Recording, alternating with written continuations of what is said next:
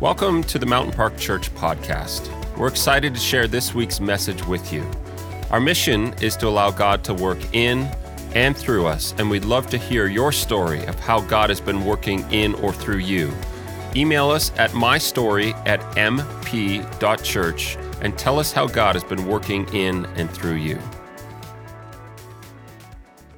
Well, we've already said it once, but goes without saying, happy Mother's Day to the moms and my mom and my wife too here today. We're so grateful to be able to spend this morning with you. And like Brenda mentioned, today at any point, even during the message or after, if you would like to bring an offering to God, you're more than welcome to do that. You can do it as you leave today. But God is challenging so much of what we do and how we do it. I don't know if you're like me, but when you get into routine and rhythm in life, after a certain point of time, it just becomes automatic. We don't even think about it.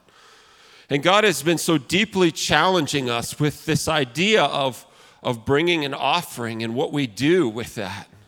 We actually believe very strongly that God has called us to steward what we have on earth. And we're going to find out today why. And the reason that God has called us to steward what we have well on earth is because there's a continuity between your life today and what's to come. There's a direct continuity. When we die on this earth or when Jesus comes again, you don't die and become somebody different. You don't die and the slate is not erased. You don't become maybe you want a different name. Maybe he'll give you a different name if you're not happy with your name.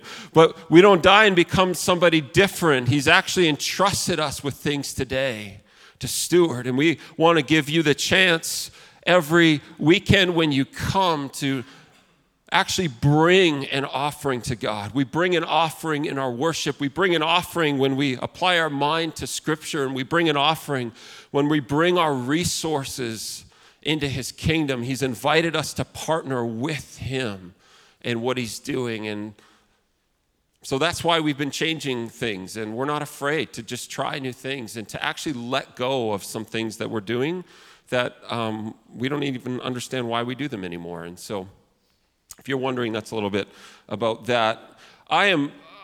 This subject matter for me is one of the most exciting to talk about.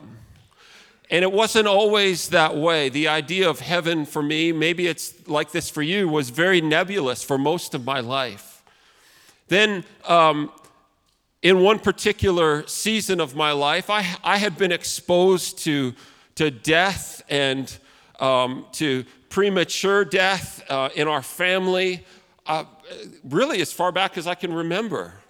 It was a normal thing for us to walk through grieving and loss and to experience death. Some people don't experience it a lot when they're younger, and it takes till they're older. But for me and for our family, it was pretty normal.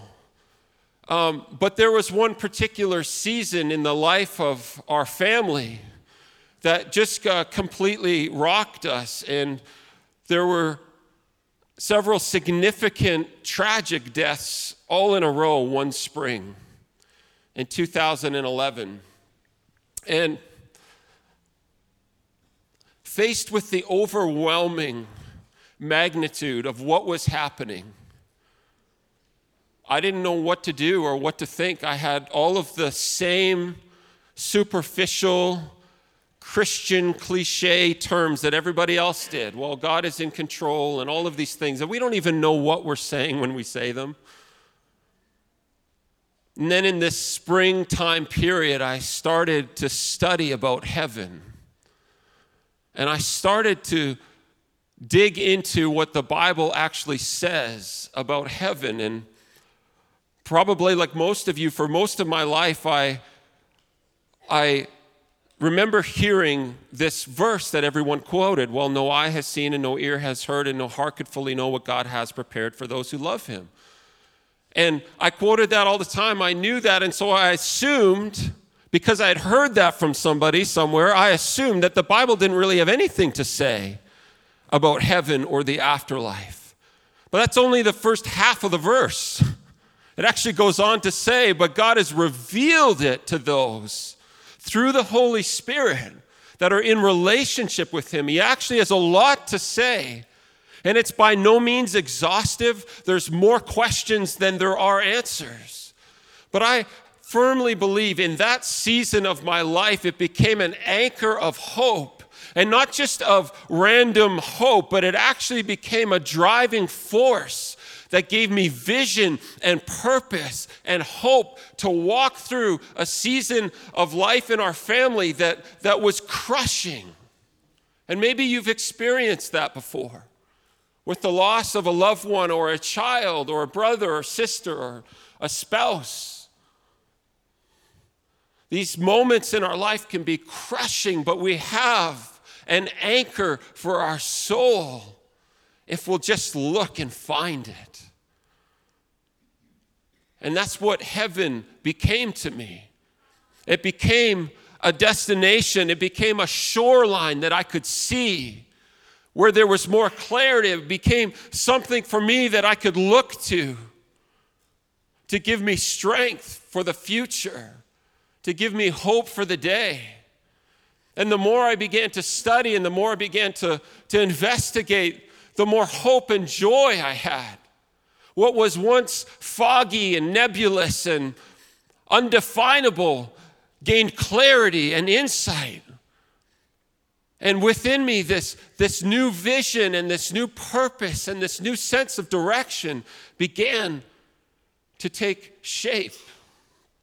And I believe that one of the reasons we're in such a crisis today of hope and a crisis of vision and purpose is because we've lost our ability to understand what's coming next. So if we're foggy about the future, how in the world do we have clarity about today?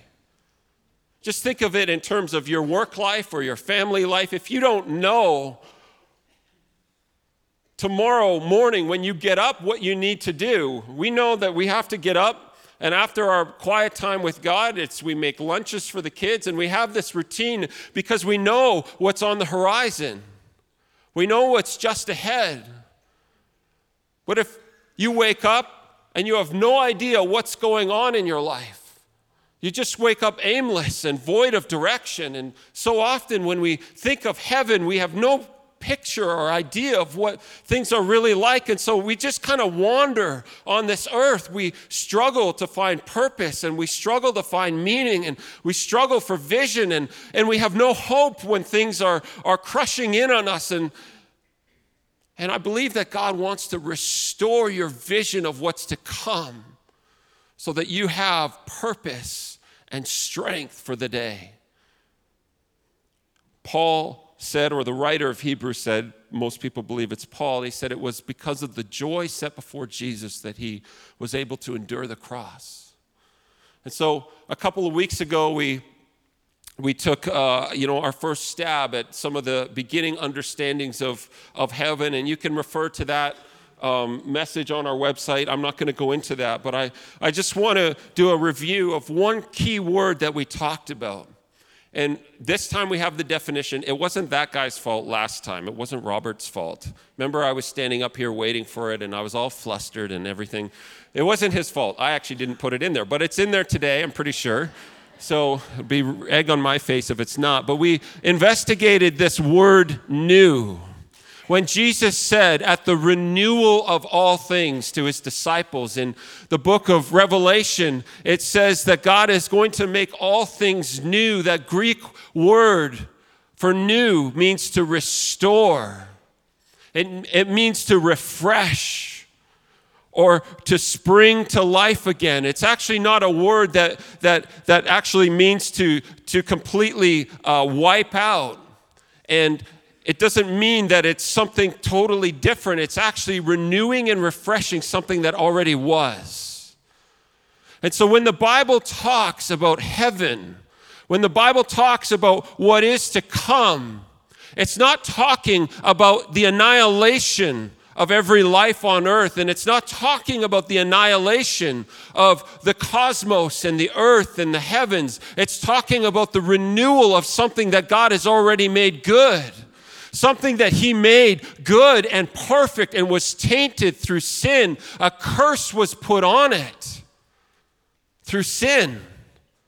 And so God's heart, when he says that he wants to make all things new and that there will be a renewal of all things, it's not a newness that's different. It's a revitalization and a restoration.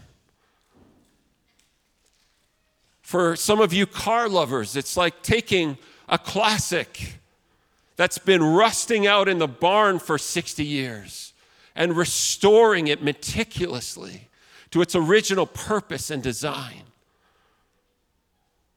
So the first thing we need to understand is that word new doesn't mean different. It means restored. That can give us such great hope because what lies ahead for us is not something we can't imagine. The whole point of it is that we can imagine it because we've seen it. We've seen glimpses of it. You see glimpses of it when you travel through the Rocky Mountains, and you see glimpses of it when you walk by the falls. We see these partial glimpses of what God made good and perfect. And he says, one day I'm going to renew it, and with your eyes you're going to see it in all its majesty and glory. And it's going to shout of my name. It's going to raise its voice in victory and in glory once it's released from the curse that it's under. And so the hope we have is not that we are stepping into something different that's unknowable, that's frightening because we can't understand it. The hope that we have is God is going to renew what we already know and it will be perfected. Who gets excited about something they have no idea about? Like nobody does. You don't get excited when you have no concept of what it is you're talking about. But if you've seen it, if you've gotten a little glimpse and picture, you get so excited. I remember when I was graduated grade 8, for those few years we lived in Ottawa, and I had just started skiing when we lived in Ottawa. And so we skied across in the Gatineaus, and I loved it. I absolutely loved it. And then my dad gave us the horrific news that we were moving to Saskatchewan. And in my mind, my little 13, 14-year-old mind, it was a death sentence. If there was a purgatory, I was going to it, right? And I couldn't fathom. I had just gotten so passionate I was so passionate about skiing. I was borrowing, do you remember this? Our friends from church, they lent me their old skis, but they were literally snapped and broken on the back. So they would just flap like this as I was skiing. But I didn't even care because I loved it so much. And then we're moving to Saskatchewan, and I felt like my life was over. We crossed the border of North Dakota. I don't know if you remember this. And I literally had a temper tantrum for like 4 hours as I looked at the landscape around me and saw no elevation changes, nothing. I lost my mind. I couldn't believe what was going on. And then I started buying these ski magazines, and I would meticulously take an X-Acto and I'd cut each page perfectly. And I did this. I made a grid on my wall, perfectly symmetrical grid, and I put all of these pictures up from Powder Ski Magazine and all these magazines that had these incredible pictures of skiers in the mountains and in Alaska and in Europe and all over the place. And I would stare at them in my room in the flat expanse of Saskatoon, just resenting where I lived. That first winter we lived there, I heard that our youth group was going on a ski trip to Fernie, British Columbia. And something just sparked in me. I'd never been to the mountains before. I'd never been further west than Saskatchewan at the time. And so, of course, I had to go. I signed up. My parents bought new equipment for me. And I remember as we were going, sitting on the bus, they had rented this big, Greyhound bus that we were all on. There was like 100 of us that were there. going to BC, and I remember everybody was talking and goofing around and watching movies and all of this stuff, but I was fixed. My face was pressed up against the window as we crossed into Alberta, as we crossed further into western Alberta and got close to the foothills. You couldn't have pulled my face off of that window if you tried with 10 men. I was so anticipating seeing the mountains for the first time. And as they came up over the horizon, that front range of the Rockies, that range is called the Lizard Range. And as they came up, I was in awe of their size and their grandeur and the beauty of these white-capped snow peaks. I just had never seen anything like it. I'd been staring at these pictures in my room for months and months and months, and now, with my own eyes, I got to see it.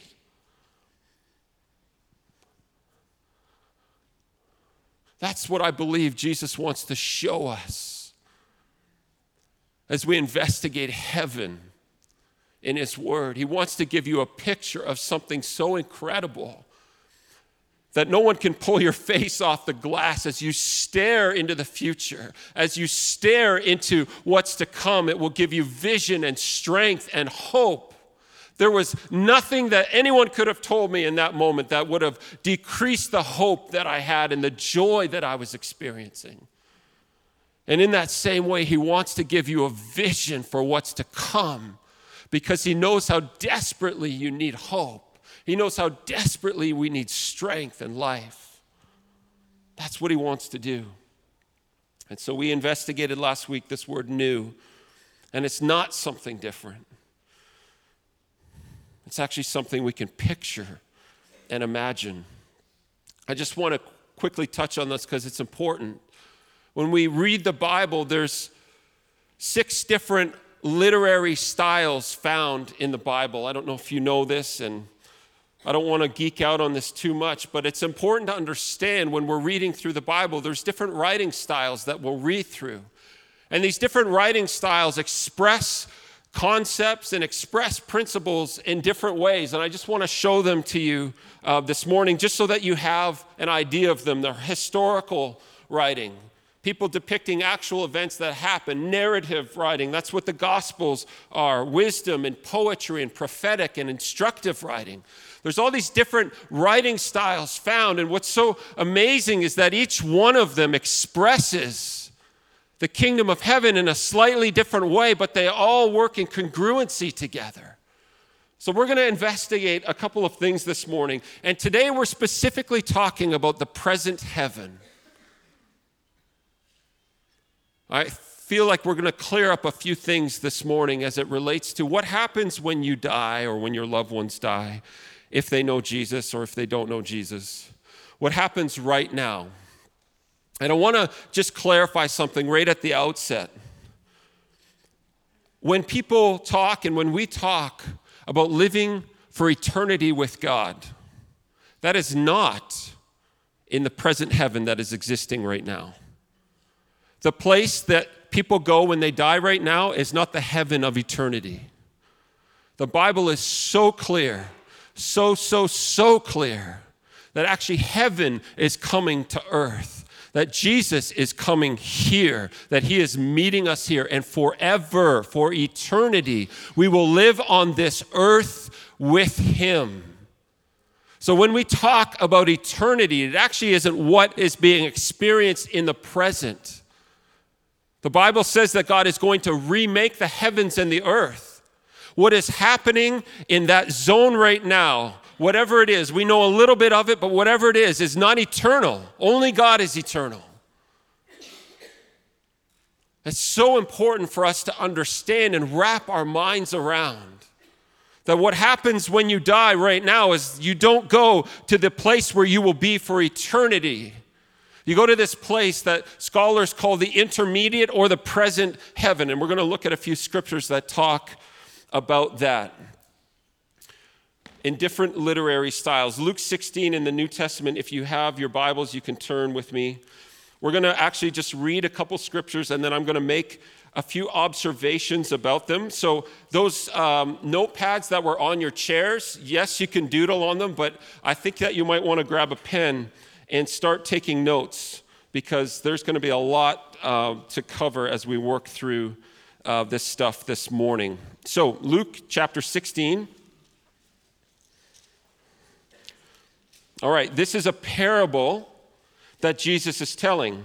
One of the key things for us in understanding these different literary styles is there's a great deal of overlap between them. So the Gospels are narrative. They describe what happened on the earth. They described what happened with Jesus and his disciples. But in the middle of that narrative concept, we have things like poetry and prophetic, and we have these parables that express principles about God and about his kingdom in different ways. And so we're stepping into this zone here where Jesus is using an illustration to give us an idea of what is about to happen. Luke 16:19 to 31. Let's start here.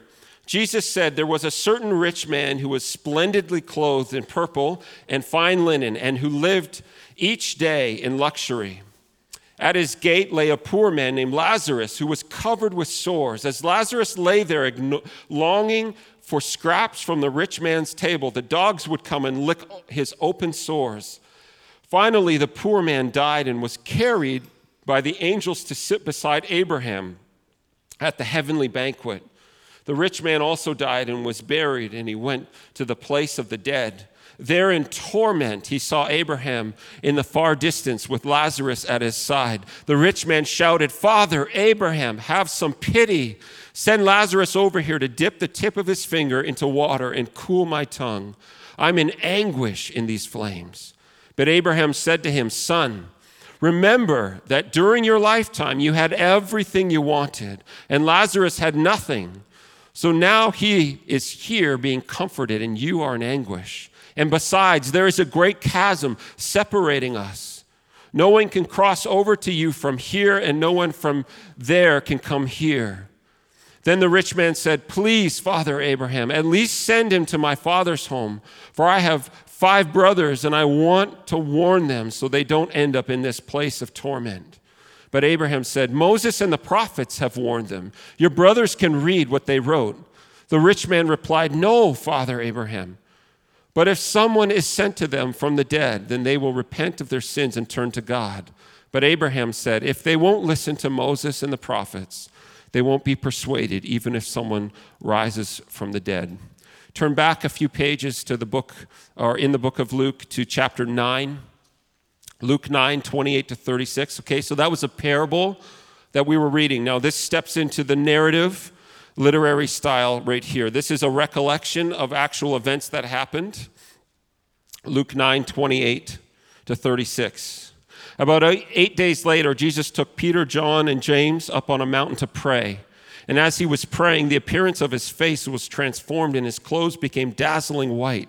Suddenly 2 men, Moses and Elijah, appeared and began talking with Jesus. They were glorious to see, and they were speaking about his exodus from the world, which was about to be fulfilled in Jerusalem. Peter and the others had fallen asleep. When they woke up, they saw Jesus' glory and the 2 men standing with him. As Moses and Elijah were starting to leave, Peter, not even knowing what he was saying, blurted out, "Master, it's wonderful for us to be here. Let's make 3 shelters as memorials, one for you and one for Moses and one for Elijah." But even as he was saying this, a cloud overshadowed them, and terror gripped them as the cloud covered them. Then a voice from the cloud said, "This is my son, my chosen one. Listen to him." When the voice finished, Jesus was there alone. They didn't tell anyone at that time what they had seen. Skip forward to the last book in the New Testament, the book of Revelation. We're going to just focus in on chapter 6 here, verse 9 to 11. I'll give you a second to find that. Revelation 6, 9 to 11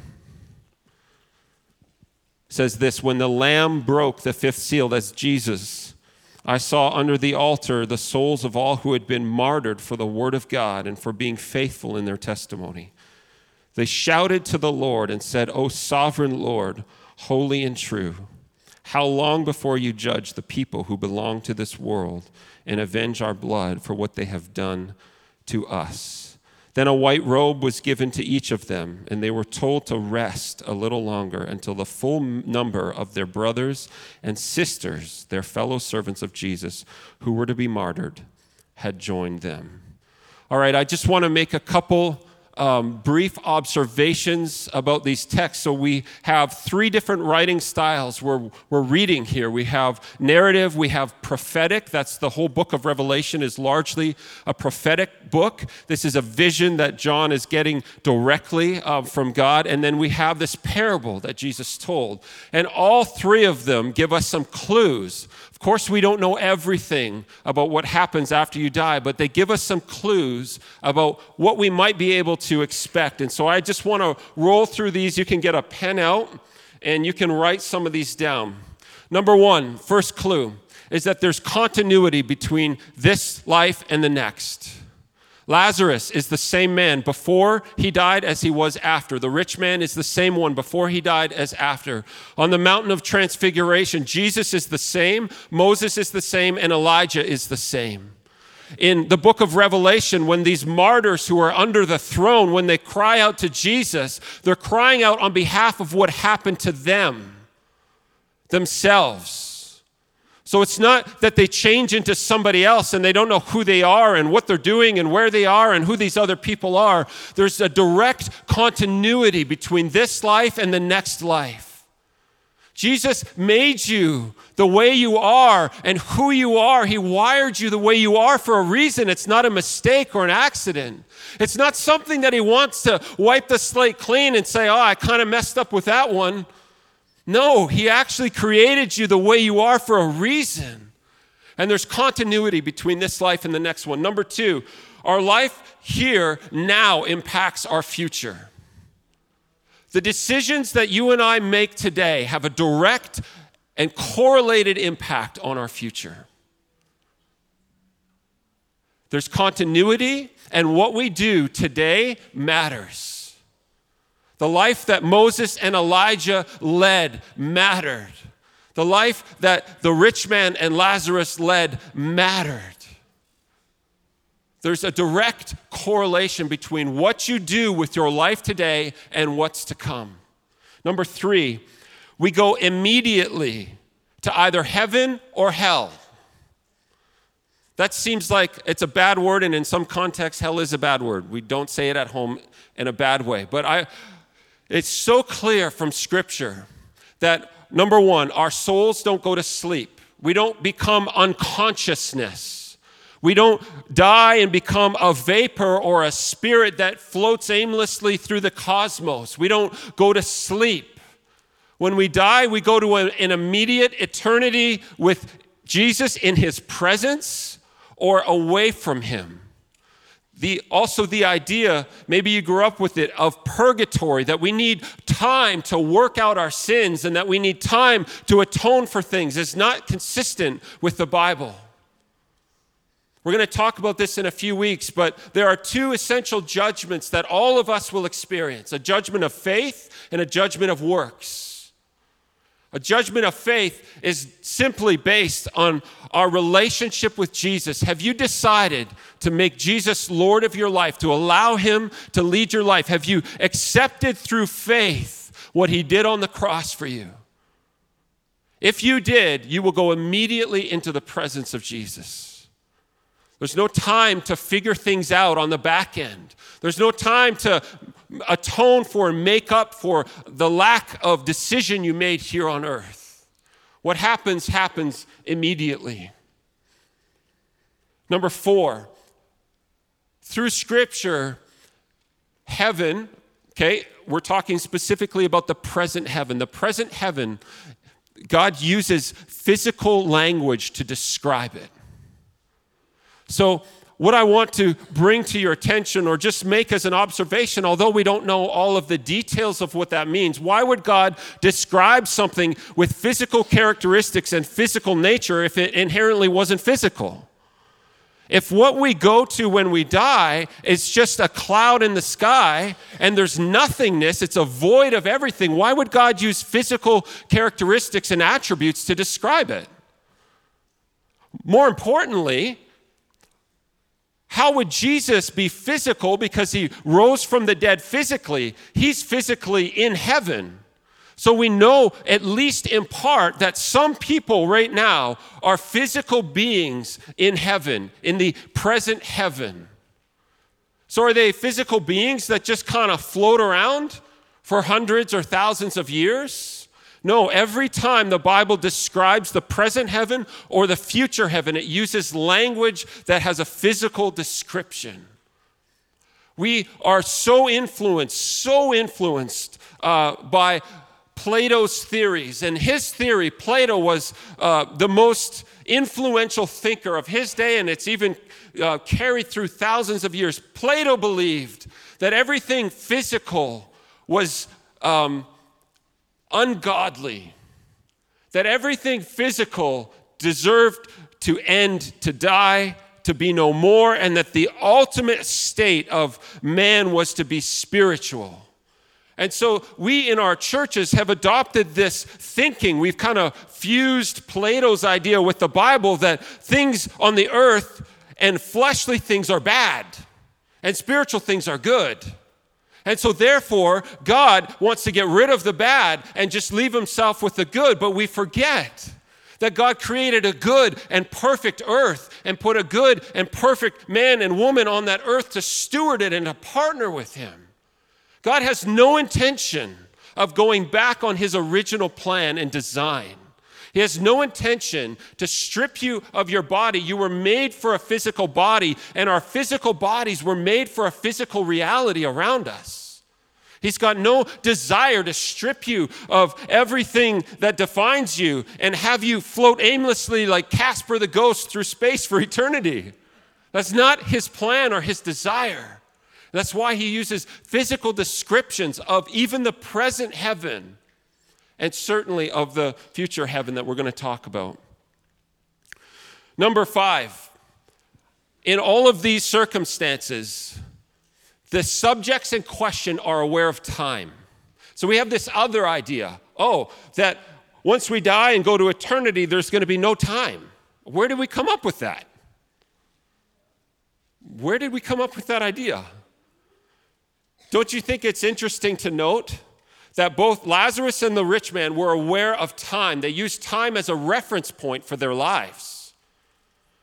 It's interesting to note in the Old Testament, when King Saul went to the medium in Endor and called up the spirit of Samuel the prophet, which, by the way, is witchcraft, and God expressly forbids talking with the spirits of the dead. When he called him up and Samuel actually showed up, it terrified everybody because they didn't think that was going to happen. But Samuel recalled what had happened on the earth while he was alive, and he knew what had happened since he'd been gone. Isn't it interesting that Moses and Elijah, as they're talking with Jesus on the mountain of transfiguration, they're making reference to specific moments in time that were to come. So there's not this total whitewashing of this idea of time. The martyrs that are under the throne in heaven right now are aware of time because they're saying, Lord, when are you going to avenge what happened to us? And God says, I will, but not yet. So we don't go into this kind of weird vortex of like where time is non-existent and doesn't work. Again, our bodies, this universe, this earth is formed with this foundational principle of time and seasons. And God is not going to just wipe that out. Number 6, sixth observation, God cares about what happens to you and me on this earth. Some people believe because they've heard and misquoted this verse that in heaven there'll be no more sorrow, no more tears, no more crying. We're going to talk about that later. But they assume that because there's no more sorrow, that somehow A, God can't know what's happening on earth, or B, that he's oblivious and doesn't care about it. And so we have grown up with this idea that God is distant and unloving and uncaring, that he is this mechanical force that has set things into motion that have destructive and painful outcomes, but that he doesn't ultimately care. But actually we see through scripture after scripture that he cares deeply. He cares deeply about what happened to those martyrs under his throne. He cares so deeply that he says, you trust me with this. I am going to make every wrong right. He cares about what happens to us in our life. Number 7, there's an awareness of the events that have taken place on earth. In some way or in some fashion, obviously we can't answer this fully, but in some way or in some fashion, at least we know from Jesus, Moses, and Elijah and these martyrs under the throne that they're aware of what's taking place on earth. But yet we've grown up again with this assumption that there is a complete disconnect between heaven and earth right now. But they're aware of the events taking place. We're going to read about this because it's really powerful. But there's a conscious intellectual awareness. So we see that heaven is described with physical properties, that people use their volition, their will. There's emotion in heaven. There's intellect and decision-making in heaven. They're using their full capacity. The same full capacity that we have here on earth is existing in heaven. Are you with me? I feel like I'm going 100 miles an hour. I sort of am. But I want to just, I want to land here, and I'm going to invite Brandon to come up.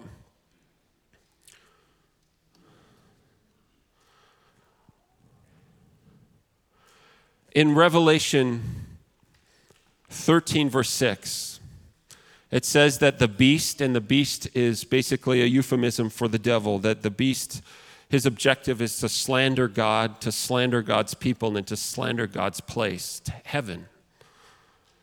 And I believe that the devil has a very specific and clear objective in discrediting heaven, God, and ourselves, our own identity. And I want to just expose a few things, what we've learned today, a few of the things that are exposed that contradict the lies that the enemy wants to speak over your life and over my life. And you can jot these down because these are things that come up literally like every day for me. We're confronted with this mistruth and mischaracterization of who God is, of who we are, and the place that he is preparing and that is waiting for us. Number 1, lie about God that these truths, these observations confront, is the lie about God's holiness and the consequence of our actions and sin. We have this soft pitch sell gospel, this half gospel that we've bought into that just focuses on the grace of God. Like, Jesus, we just want your love and your grace. And yes, we do. And yes, we need it. We're lost without it. But God is holy and righteous. The Bible says that we will give an account for literally every word that comes from our mouth. And the devil wants to trick us into believing that what we do doesn't matter, that we can just skate on God's goodness and his grace and his forgiveness, that we can just coast on that our life doesn't really matter, that God he couldn't send people to hell. That is based on a lie of the enemy and our completely inferior thinking and understanding of the character and nature of God.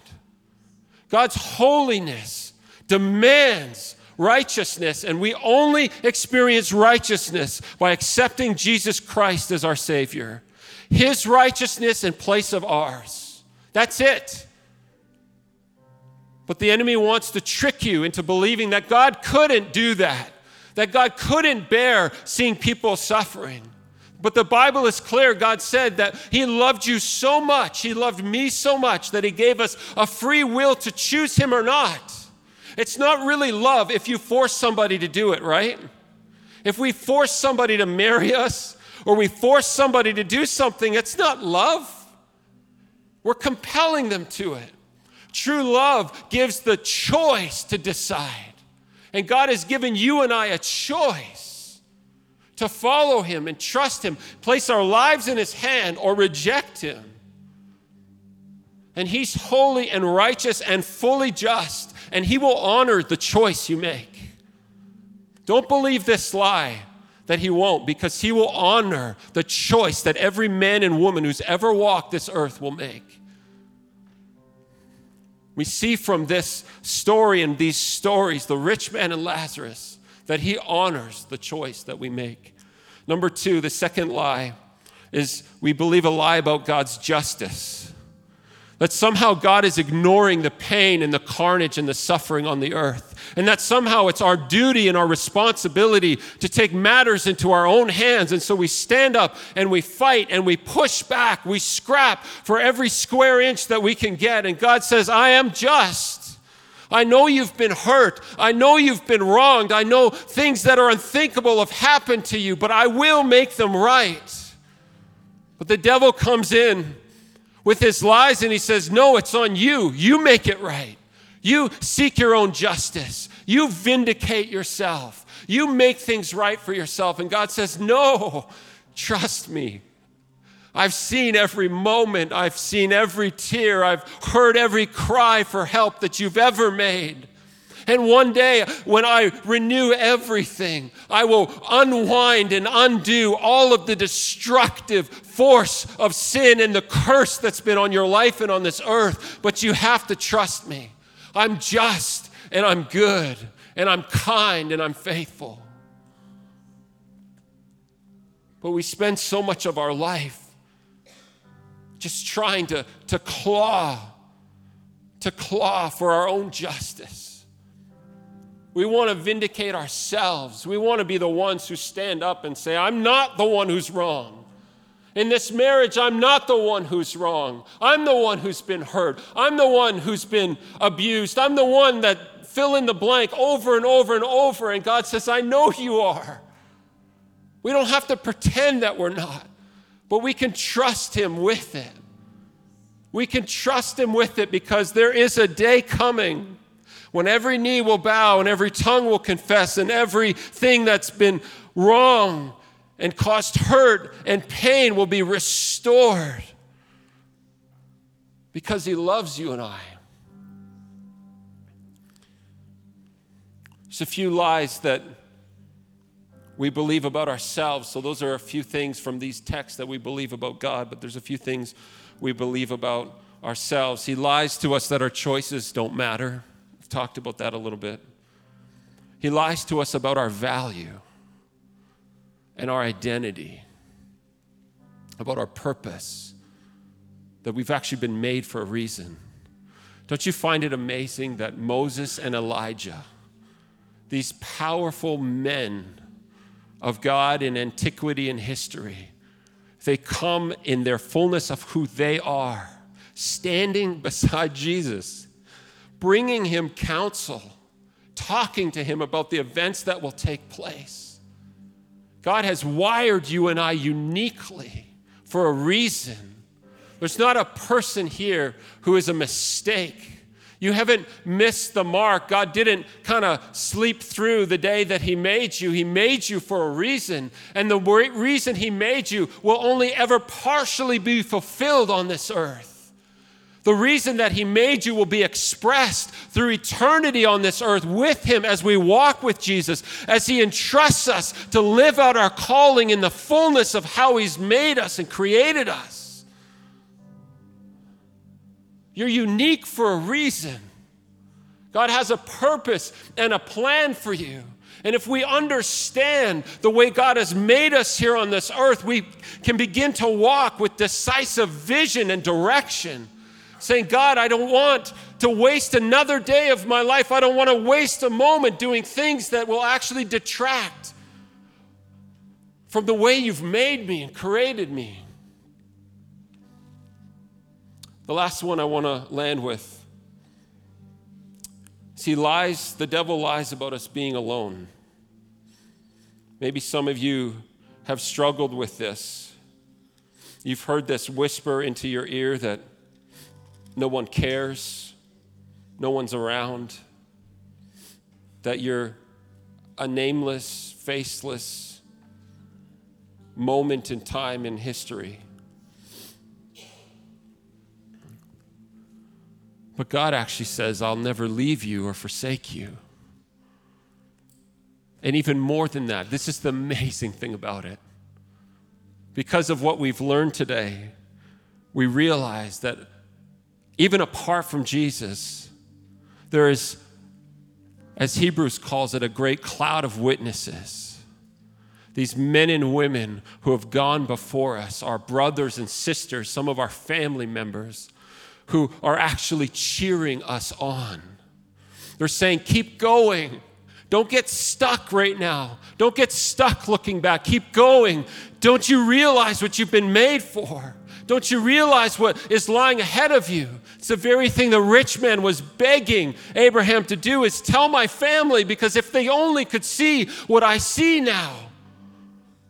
And Hebrews says this, Hebrews 12, verse 1 and 2, therefore, since we are surrounded by such a huge crowd of witnesses to the life of faith, let's strip off every weight that slows down, especially the sin that so easily trips us up. Let us run with endurance the race God has set before us. We do this by keeping our eyes on Jesus. There's a verse in Luke 15:10 that so often gets misquoted. And it says that when one person, and for every person that comes to faith in Christ, there's rejoicing. But a lot of us misquote it and say, by the angels in heaven. It doesn't say that. It says, in the presence of God's angels in heaven, there's rejoicing. Who's doing the rejoicing then? It's not angels who are just cheering us on. It's this great cloud of witnesses, these people who are spurring us on and saying, you can do it. You've been made for this. You have everything you need for life and godliness. You can do it. You're not alone. We see you. I just sent a text to my mother-in-law yesterday. Mother's Day weekend for her is horrific because her son, my brother-in-law, her only son, was killed in a car accident. He was one of the ones that died in the spring of 2011 in our family. And I sent her a message yesterday, and I said, I know you're already thinking about tomorrow, and you're already grieving, and you're already going through loss, and you're already struggling and suffering, and you're so alone sometimes, and you feel like you're reeling from the pain that you've experienced. But I want you to know, I want to remind both of us that I believe, based on Scripture, because my brother-in-law knew Jesus and had a relationship with him, that he's actually cheering us on. He's saying, Mom, stop looking in the past. Stop dwelling on the past. But I'm challenging and encouraging you. I'm spurring you on to the future. And God says, like a stadium filled with people, we're on this track, this race called life, and they're cheering us on to finish well. We're not alone. We're not alone. I'm going to invite you to stand. I'm going to end with this. Ephesians 2, verse 10. Some of you might know this off by heart. Ephesians 2:10.